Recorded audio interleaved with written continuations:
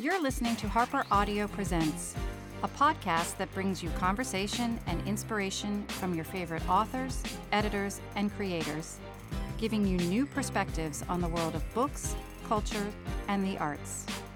We are part of the HarperCollins Presents network of podcasts. I'm Anna Maria Alessi, and this is Harper Audio Presents. With me today is Ryan Gattis, discussing his novel, All Involved. Ryan is a novelist, curator, creative writing instructor at Chapman University, and member of the urban art crew Uglar. He is the author of Roo Kick Kick and The Big Bad Blimp and Kung Fu High School, which was acquired by the Weinstein Company and chosen as a Discover selection by Barnes & Noble. His latest book, All Involved, publishing by Echo Press on April 7, 2015, is a fictional tour de force about which Dennis Lehane has said, "All Involved is a monumental achievement. Ryan Gattis takes the reader into the broken, outraged heart of Los Angeles during the '92 riots and doesn't blink once at what he sees." So that's what Dennis Lehane had to say. I can tell you that this novel is a heart-stopping piece of creative writing told over the course of 6 days, using the LA riots as the jumping-off point and following the lives of 17 exceptionally well-drawn characters. Gang members, firefighters, nurses, law enforcement officers, and graffiti artists, all interconnected and somehow related to Ernesto Vera, whose murder in the opening pages of the novel sets up the dramatic sequence of events. Ryan joins us from a studio in LA where he lives. Ryan, thank you so much for joining us. Oh, thanks for having me, Anna Maria. This is wonderful. What does it feel like to be compared to the novelists Richard Price, George Pelecanos, Dennis Lehane, and your novel being compared to The Wire as it's been in the last couple of weeks? Yeah, honestly, it's head spinning. I'm still processing it. I'm such a fan of all of those people you've mentioned, and certainly of The Wire, which I think is just an exceptional piece of storytelling.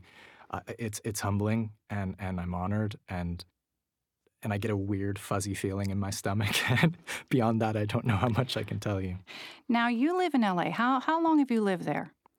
Gosh, I've lived in LA since about 2008. And you teach at Chapman. Is it college or university? It's university, and it's down in Orange. So that's actually in Orange County, just south of here. Right. So you're a writing instructor. And I thought that one common piece of advice that was given to writers is write about what you know. What happened? Were you sick the day that your professor wrote that on the blackboard? This is a very different world, is it not?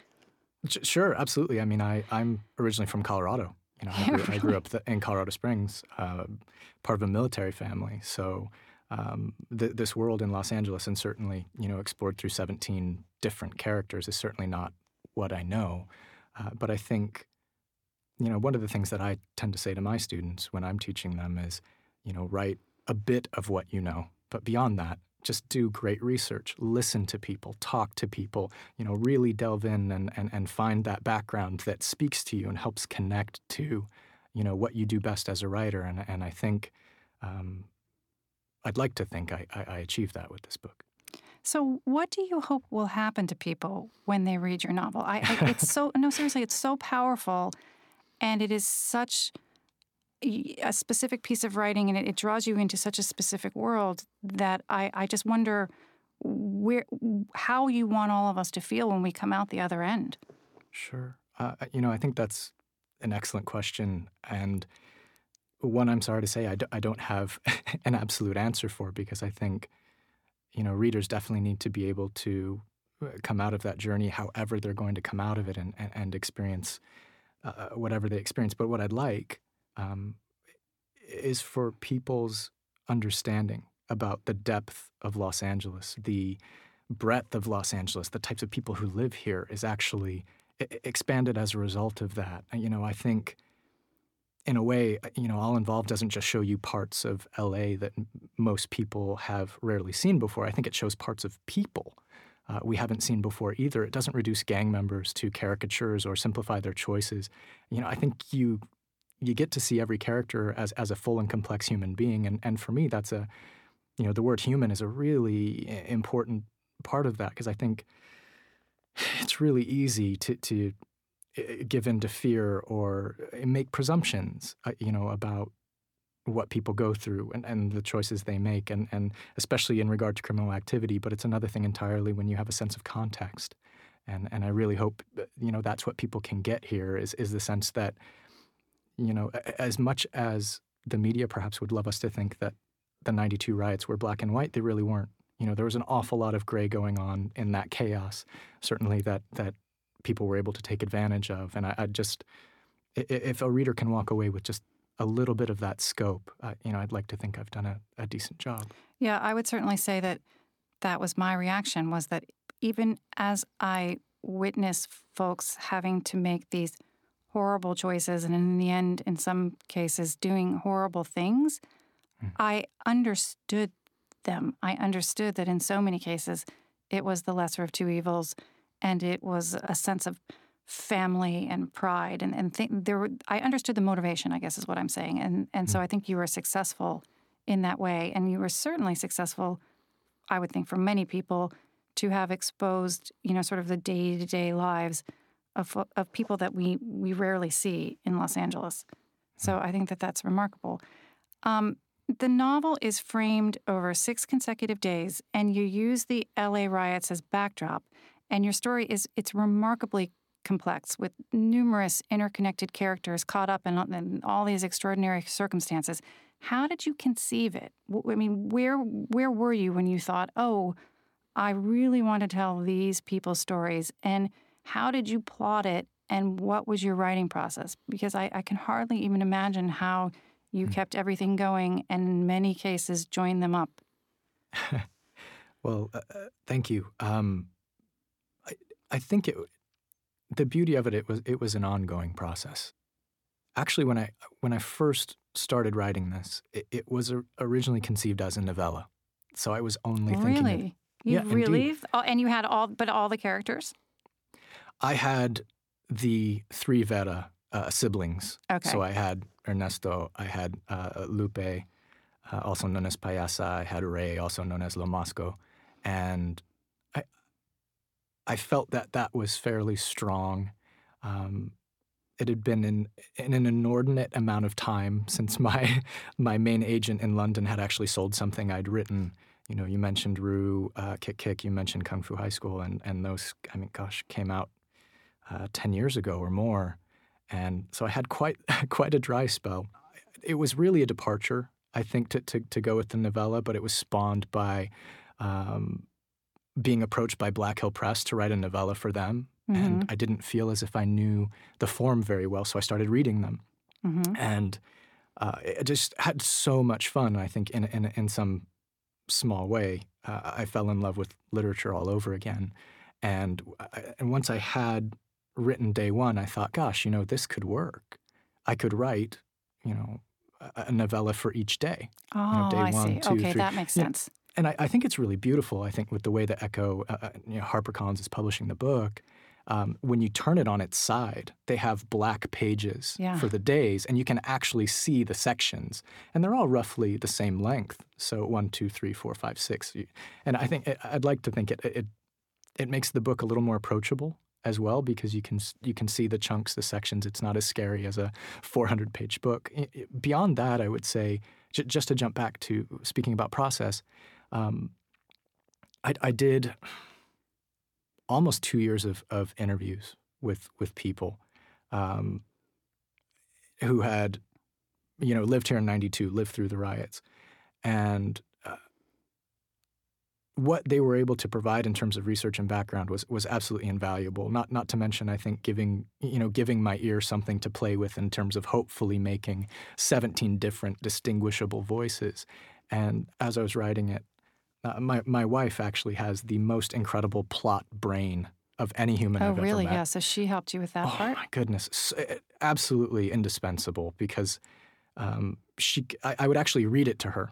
I would write whatever I wrote during the day. It might be 1 chapter, it might be 2. And when she got home from work, I would read it to her. And, she was raised on Dickens and Austen and Agatha Christie. And so sometimes she would stop me and say, okay, hang on, how does this, and just simply by hearing it, how Yeah. does this connect to this? What about this over here? And sometimes she would even call me out, like, oh, I can see where you're going with this. This is going to Really? connect to this. So I think in a way, my wife being a huge part of what helped create the framework and the characters and the web in which they're connected to each other. But it was also being able to speak to, this quite frankly, mystifyingly large group of people that I was so blessed to speak to, former firemen, former gang members, former nurses, and be able to actually just ask them, hey, how was this? What was this like? What about the? And then I think it just, there was just a sense of kismet to it. And I wish I could say it some other way, but I just don't know how to. It just connected. It just fell into place. And I'm just very lucky. Now, what's your wife's profession? I'm just curious. She's currently an elementary school teacher at a performing arts school here in Los Angeles. But she's also a lawyer and used to work for the DA's office. Yeah, she's got a mind like a steel trap. Indeed. This incredible, legal background. And so once you realized that you would make it basically a novella for every day, how long did it take to complete? I would say, purely in terms of writing time, probably about 4 months. You are kidding. No. You wrote that? And were you teaching as well? I was, yes. Oh, my goodness. And in the middle of it, or almost the middle of it, when I first wrote day one, I'd sent it to my agent, Lizzie Kramer, in London, and she's represented me since I was 22 years old, and I'm 36 now. And, I thought she's going to hate this. She's from London. She won't get it. She won't like it. And she wrote back within a day with 2 other readings from people in the agency who were absolutely bowled over by it. And her first sentence recommendation, actually it was more a demand, you absolutely have to write the rest of this. This is a novel. And you did It's so not a quickly. novella. Yeah. Well, I think I'm a bit of an auditory learner. So I was just lucky to have spoken to so many people. That once I had those voices, I just found ways to kind of filter them and play with them. And it just had this remarkable fluidity when I was writing it, almost as if it were pouring out of me. And I think I've published 3 books, but written a lot more than that. And it never goes that way. I was very, very lucky. And I think the most remarkable turning point possibly was after I'd written day 2. I was really in the flow. I was really excited. The characters just felt so alive to me. They kept presenting new problems that I always wanted to tackle in another section. But actually, I was dragged away to attend a wedding in Hawaii, a destination wedding. And I must say I was a truly horrible partner and soon-to-be husband at that time. You were writing on napkins the entire time at the Well, ceremony? I just said, I don't want to go. I can't go. And, she, of course, wouldn't have that, rightfully so. And we ended up there. It was a wonderful trip, but for another, perhaps really important reason of kismet, I met a retired LA fireman there. No and way. he actually accosted me during cocktail hour because he had heard that I was writing about gang members and he wasn't happy about it. And he got up in my face. Really? He really sort of he saying, wanted answers. I don't think their story should be told. What was his concern? I think that was a big part of it, but it was also that he felt it would be unbalanced. To write about the riots and only to write about gang members, as far as he was concerned, was a grave error. I needed to write about first responders. I needed to write about people who actually worked as hard as they possibly could to get the city under control. And I think the beauty of it is, I listened, and within about 15 or 20 minutes, I think I'd managed to kind of turn him around. And I just said, I would love to sit down with you. I would love to talk to you and just hear what you have to say. And because of one of those discussions, when he mentioned a number of very small details that just sparked my imagination. And one of the big ones was that the Navy SEALs do their combat medic internships with the Los Angeles Fire Department. Yeah. That one, it just blew my mind, and to also hear from him that, hey, we're the most overworked, city workers in LA. We do EMT work, emergency medical services, and we put out fires and we pick up bodies for the coroner's office because they don't have a big enough budget. And so to hear that they have these three fantastically difficult jobs involving life and death and destruction, I knew I had to change day three. And I think at that time I was also feeling that it would be really important to change the tone just a little bit, to go away from the gang story, I was already going to write a nurse, but it just fell into place with bringing in Gloria, and Anthony just came on from that. It was... Yeah, they're so poignant in relief of what we read before and after. It really is quite nice. So tell us about your work with Uglar and how Uglar influences your writing and what Sure. murals mean to you, because I believe that that's likely to really be influential, right?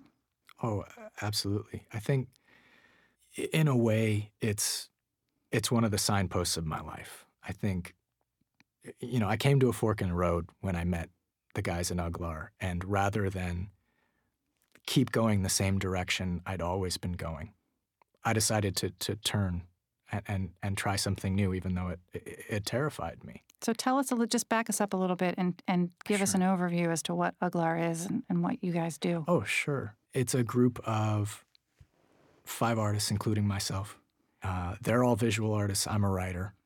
A number of them have significant experience with graffiti, but nowadays we are only doing murals, and we are accredited with the city of Los Angeles, which actually recently decriminalized murals. They were illegal for some time. Wow. I think it was only last year that they finally took down that ridiculous ordinance. And what we try to do, I think, more than anything is try to capture, the many different cultures within Los Angeles, and yet still stay true to Los Angeles mural tradition.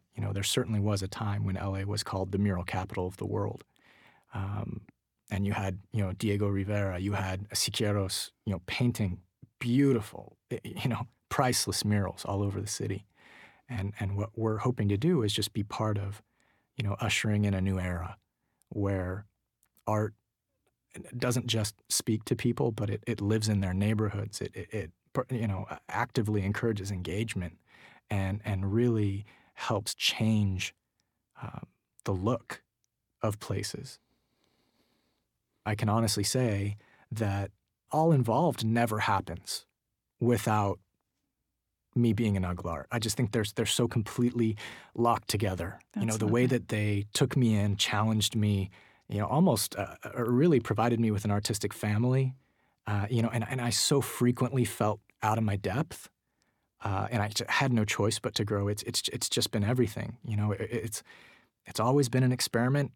It certainly hasn't been without its difficulties and me making tons of mistakes. But what I can solidly say is that they've really blessed me with a sense of the city that I never had before, and I never would have gotten without them. I think I understand the texture of the city now. I understand how it works.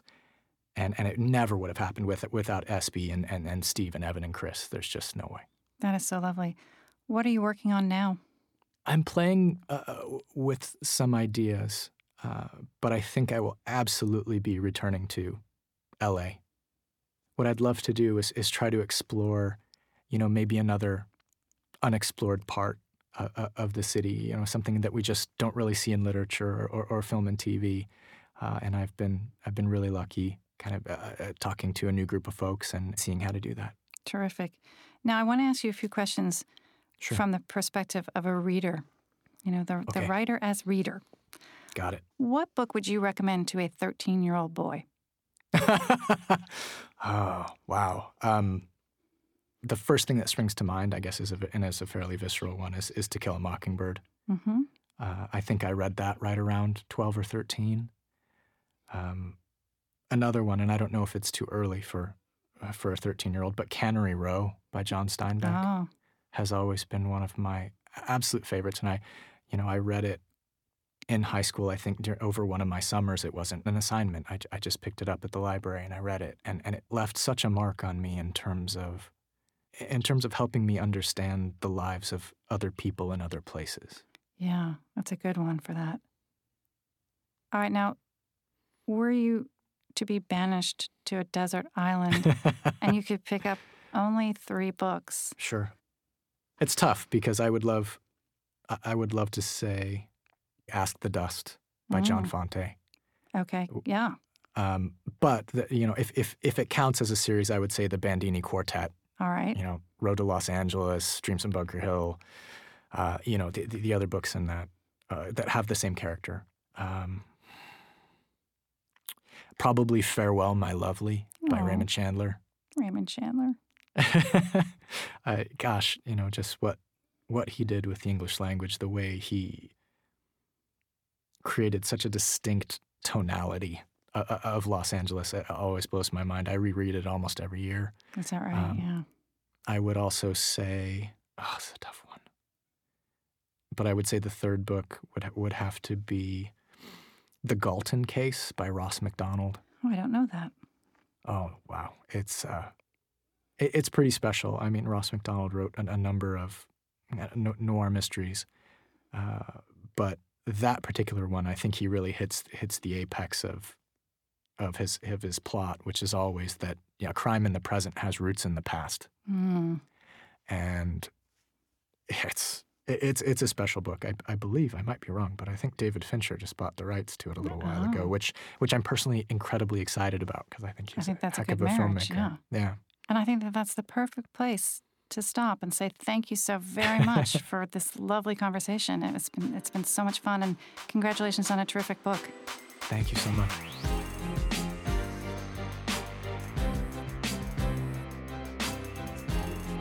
So now we think that this heart-stopping piece of fiction is just too good to keep to ourselves, so we're going to share excerpts of the audiobook recording of All Involved over the next 6 weeks. Each Tuesday, Harper Audio Presents will publish a special All Involved podcast featuring an excerpt from the book, one each from the 6 days in the novel, and all with an introduction to the character and scene. The novel contains profane language and some violence and is not intended for children. If you have children listening, you'll want to turn the podcast off now. We'll serialize a children's book later in the year, and this is not for them.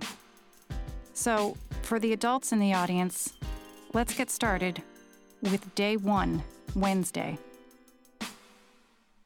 Ryan, can you please set up the murder of Ernesto Vera that opens the book and tell us about Payasa and the scene where she goes to see his body? Sure. I think with Ernesto, he's very much a bright light as a character. He's strong and honorable. He gets on with the daily difficulties of his life, while always wanting something more, I think, which is about as human as it gets. But when he passes away in the first few pages of the book, a victim of vicious retribution from another gang, basically targeted at his 2 younger siblings who actually are in a gang while he is not. I think that single moment kind of acts like a lit wick in the book, and everything that comes after is just a series of explosions that just really connects all 17 of the characters in the book. I think it puts Payasa and her crew on a path to revenge, which in turn will grow to encompass all the other characters. And in a way, I think even if these other characters are never aware that they're connected to Ernesto and what happened that first night, they are. As far as Payasa, she's the middle child of the 3 Vera children, all of whom have sections on day 1. She's the only female recognized as a gang member in the book, and she plays that game, I think, using her brain more than brawn. She's conscious, she pays attention, she plans ahead, and she has to, I think, because otherwise she'd find it difficult to gain respect in this deeply macho world. And, up until this night, when the book starts, she has been peripheral to gang business, but Ernesto's death puts her squarely in the middle of it, and she has to make the biggest decision of her life in order to revenge what happened to her older brother. I think this section starts with her having heard the news about what happened and immediately actually thinking that it's her younger brother, Ray, who is completely wild and known to really fly off the chain. He's also known as Lil Moscow. When she finds out that it wasn't Ray, who obviously had it coming, but it was actually Ernesto, her older brother, and the guy who helped raise her when her father died, yeah, I think she goes to quiet pieces. You know, Ernesto wasn't in a gang, but he paid for being related to her and to Ray. And we join her in the car with Clever, Apache, and Big Fate, her fellow gang members, on their way to the scene of Ernesto's murder. And here is narrator Marisol Ramirez reading from Day 1 from the novel All Involved. 3. The drive over in Apache's Cutlass is the longest 2 minutes of my life. My left leg shakes like I don't know what, and only putting my hand on my knee makes it stop. But that's when the other one starts up, and I'm like, fuck it, and just stare out the window at the mailboxes going by fast, at the front doors caged with bars. Everything's locked up good and tight. I don't blame them. It's not so dark that you can't see smoke over the tops of the houses, and no shit still burning in the distance. I remind myself to breathe as Clever parks one street over from the alley, and me, Fate, and the Lil Cerrato homie cut between houses on the boardwalk and come up into an alley with garages on both sides. The air is still here, like a bunch of people been holding their breath till we came. I'm too hot, so I undo the buttons on my flannel till it's blowing out behind me, and I only got my wife-beater left as a shield. Normally we'd roll in, see what we can see and roll out quick. But we got time tonight. Even if somebody called the sheriffs, they ain't coming for a while. Not tonight. Tonight, the streets are ours. Clever's right behind us with a flashlight, and some of them bags with zippers already open and prepared. Clever's an all-star for shit like this. We sent him to L.A. Southwestern College for crime scene investigation last year. He's almost got his AA. I mean, part of you doesn't ever want him to use what he learned. But that's the crazy life. Soon or late, it's somebody's turn to feel the cut. And you hate it when it happens to others in your clica. But you hate it more when it happens to you. I've felt it twice already. For a cousin, and mi padre gone down. Now that spinning wheel landed on me again. It's my turn. Again. And I need Clever and his answers. I need 'em fast. I tap Fate on the elbow. He knows for what. He shines his watch's face at me. Still got over an hour and 15 before Lil Moscow goes Tasmanian devil. That's if we're lucky. Homies already locked down the alley on both ends. Ranger, Apache, and Apache's cousin also are guarding up the way. Like soldiers, you know? I can't see far enough down the other side to know who's down there. But they're there. 4 long knives of shadows pointing up the alley because of the softball field lights a few blocks over. Which is weird because I can't even imagine anyone playing a game with the city burning up like it is. But whatever. It ain't my electricity. The alley is wide enough for 2 compact cars maybe. Nothing else. The back sides of wooden houses on either side are old as fuck, like 1940s, and rotting at their drain pipes. Some garages are separate from houses, and between them there's mattresses, old couches, and all the other shit people don't want in front or on the lawn. It's definitely that depressing kind of place no owner ever thinks you'll see. The backs of houses nobody bothers to paint.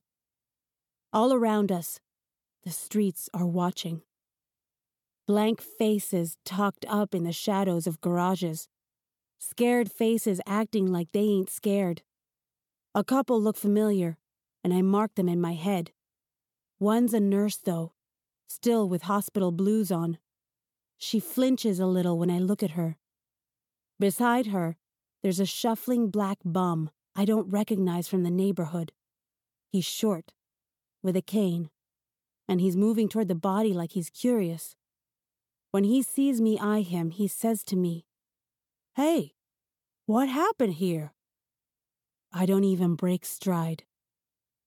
"Somebody get this eyeballing motherfucker out of here!" Feels like I spit it more than I say it. Fate nods back behind us, and some soldier must have branched off to take care of it because I hear a quick scuffle, but nothing worth paying attention to. I'm already focused on something else. As we walk up on my big brother's body, it looks too small to me.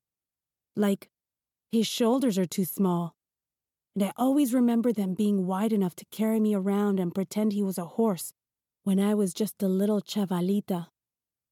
I don't flinch when I see his face, but I stop. I stop hard. That's 'cause Ernesto's face is busted the fuck up. I mean, it's his face, but it's not. Not no more. Both his eyes are blown out like a boxer took shots on him, all methodical and shit. Grit from the alley floor is pressed into long wounds on his cheeks, into his mouth. Little bits of sand, tiny pebbles. One of his front teeth is turned all the way around. His cheeks caved in. He's missing an ear. "That's him," the little homie says. But he doesn't have to. Shit, it's fucking obvious. I don't say that, though. I'm all trapped inside my head. I'm looking down at my big brother who doesn't look so big. I work my jaw, and it pops. Ernesto was taller than that, I think. Stupid, I know. What with everything else I see. You can't help that shit. The thoughts just come. Unoriginal shit just bubbling up. And my skin's prickling. That's when I realize I'm sweating hard. He's still wearing his uniform, my big brother. He's wrapped up in dark and dirt and still drying blood.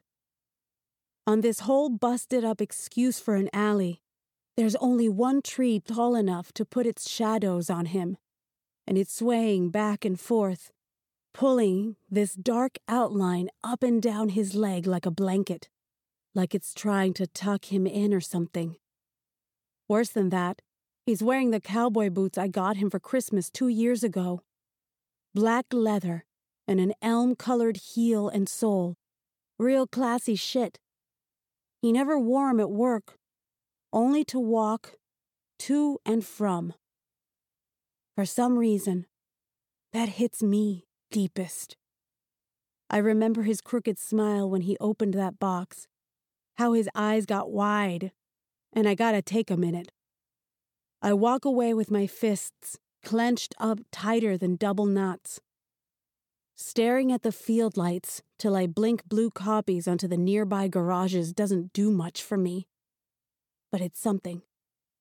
When I look back to the asphalt and start walking it, I'm careful not to step on the tire marks that lead away from Ernesto like black railroad tracks.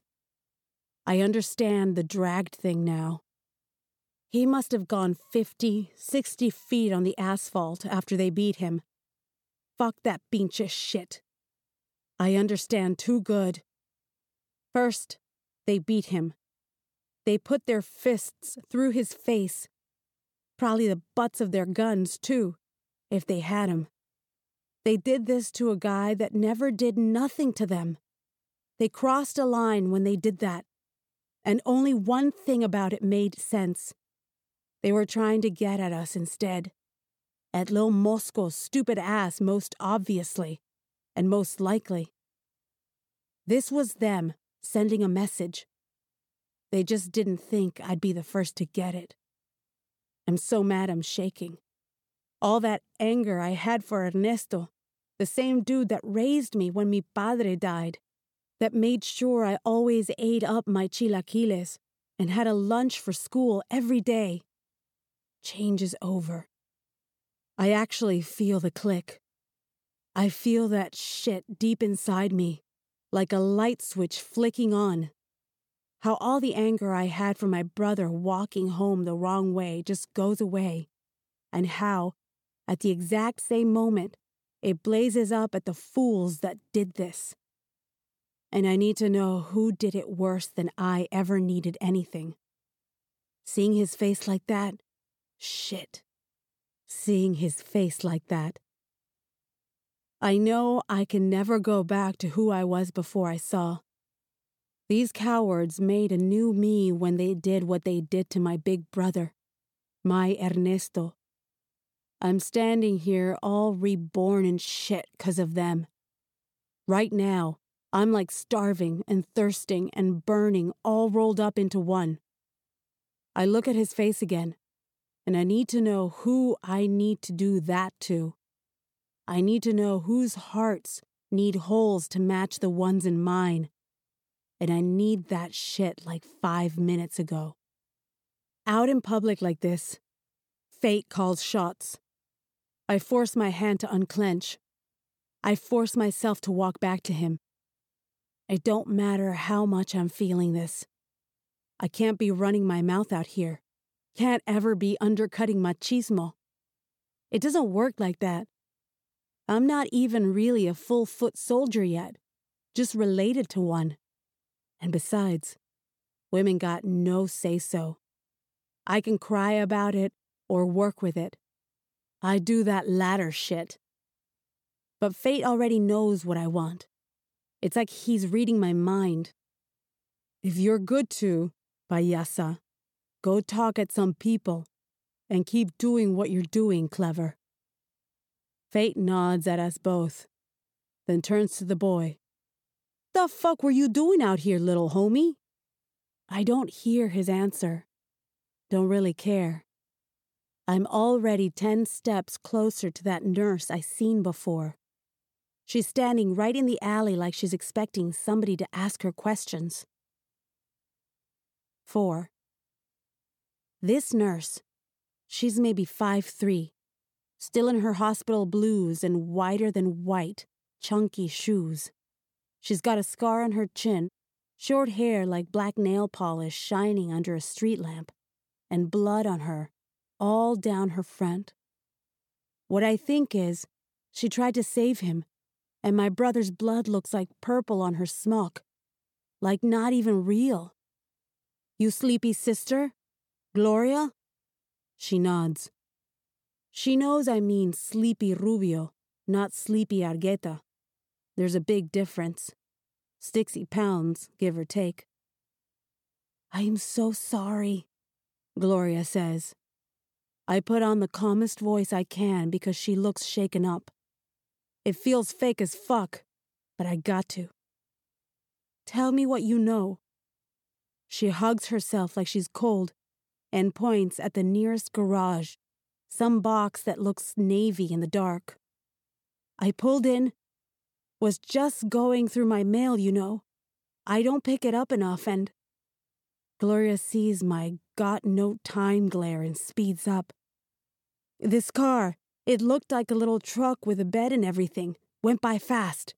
In the rear view, I saw it, and I saw something being dragged behind it, and I got out and looked, and when I saw it was a person, I just couldn't believe it.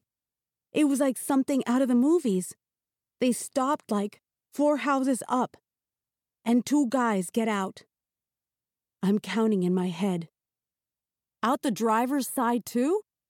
No, out the bed and the passenger door. So there was a driver who didn't get out? I guess. My eyes must have flashed at that 'cause she backs up a little. I say, what'd the other 2 look like? I don't know. One was normal tall.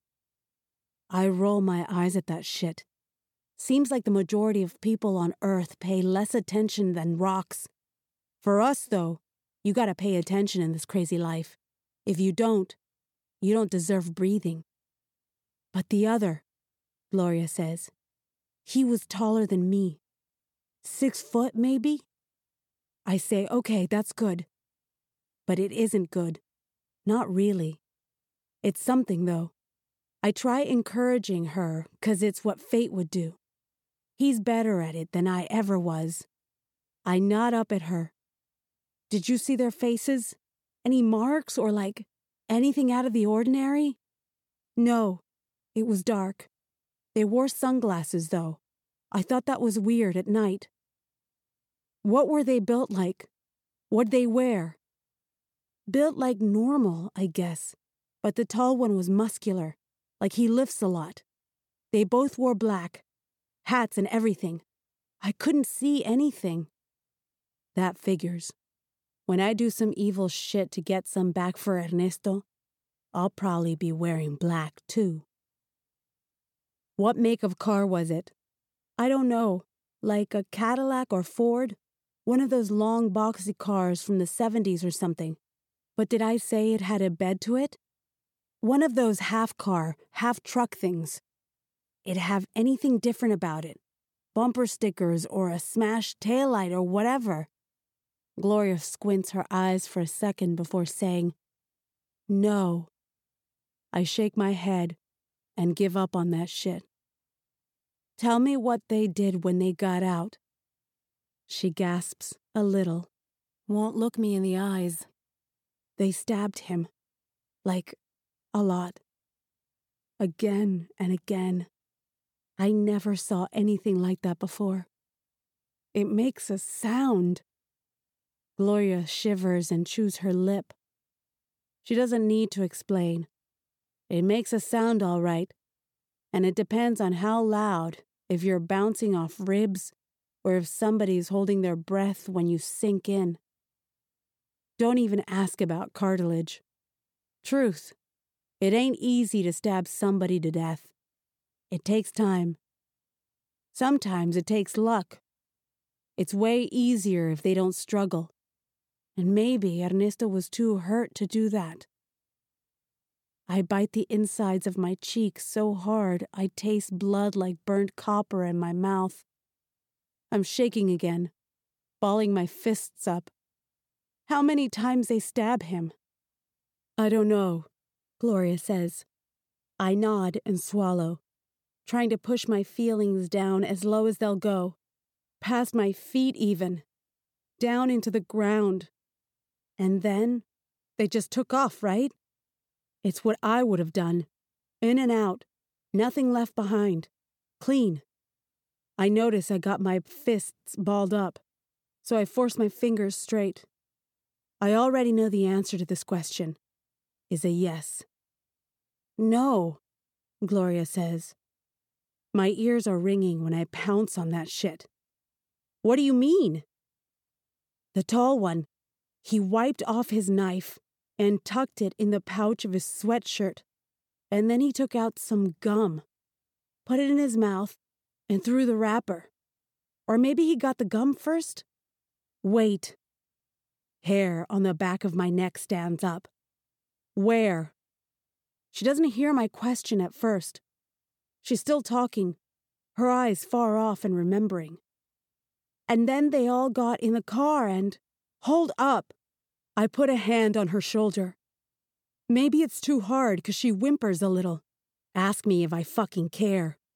Where did he throw it? Gloria starts and looks down at me. What? The gum wrapper! She points up the alley, to the right of where Fate is standing with the Serrato kid. I start moving that way fast. She's trailing behind me, still talking. I tried to save him. I want you to know. But it was just too much. I shoot a look over my shoulder to see Gloria waving her hand at her nurse smock, at the blood marks, at Ernesto's. I should thank her. I can't. I'm too busy searching through weed clumps and kicking up pebbles till I find a white little ball of paper wadded up in a divot. It looks new. Brand new. My heart pounds up in my chest when I see how clean it is. Only a little wet on the bottom, like it was recently chucked. This shit's definitely it. I turn, about to call for Clever, but he's right beside me, holding out a baggie. Shit, he's good. On top of everything, I drop the thing in there. He's got a pair of long tweezers he uses to hold an edge, and then presses his fingers through the plastic like a makeshift glove and unwraps it. The other side is blue. We both look close. There's some weird writing on it, like calligraphy or some shit. Fate's beside us too then, pressing his face in. I say, "Is that Oriental style? Like Korean writing?" "Nah, not Korean." Clever holds it up to the light. "Looks Japanese. These letters are all sharp. Korean is the one with the circles." I don't know, but I nod anyway. "What's it say?" Clever unrolls it before tapping his tweezers on a picture of fruit in the middle. He narrows his eyes at it. "Not sure. But doesn't that look like blueberries? Who the fuck chews blueberry Japanese gum around here?" "Put the word out," Big Fate growls. He takes off toward the soldiers. "We're about to find out. Everybody tell everybody." I walk back slow to Ernesto and look at the baggies Clever has lined up on the chipped asphalt. 6 of them. One holds Ernie's wallet. I open it and check if there's still money in it. There is. This just makes my burning worse. When they didn't even bother faking a robbery, that's when you know that shit was a message. Not like you can fake anything when you beat somebody, drag them, and then stab them all cold-blooded. Shit. I pull his card and pictures of me, Ray, and Ernie when we were little. A picture of Mama, too. I put the wallet back in his pocket and leave the money so the sheriffs'll know it wasn't a robbery. Only $23 anyway. But I got to make them work for an ID. Buy us some time, just in case. By now, somebody's called 911. No telling how long it'll take for someone to come pick him up, though. My stomach actually convulses at the thought of him lying here for God knows how long. 1 hour?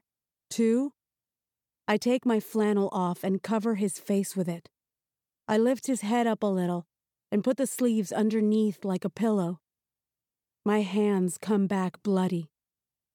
After that, it's just Clever grabbing baggies and me standing dumb right beside him, working up the courage to say what I got to. I lean down next to Ernesto, close enough to touch him. I close my eyes and I say, "We'll get you buried good and right, big bro. I promise. But we can't just now, okay? So please forgive me just this one thing." I blink and close my eyes again, but only after I latch onto the only clean part left of his uniform, a seam on the right shoulder near the collar. I squeeze it hard between my thumb and index finger. We need the time a little more right now is all.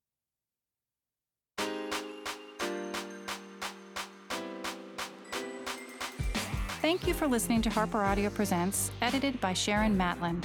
If you'd like to hear the next excerpt of the novel All Involved by Ryan Gattis, we'll post an excerpt from Day 2 on Tuesday, April 14th. This is Ryan Gattis, the author of All Involved. Thank you so much for listening, but this isn't the whole story. To learn more of these characters, please check out the unabridged versions in print, audio, and ebook formats. Thank you for listening.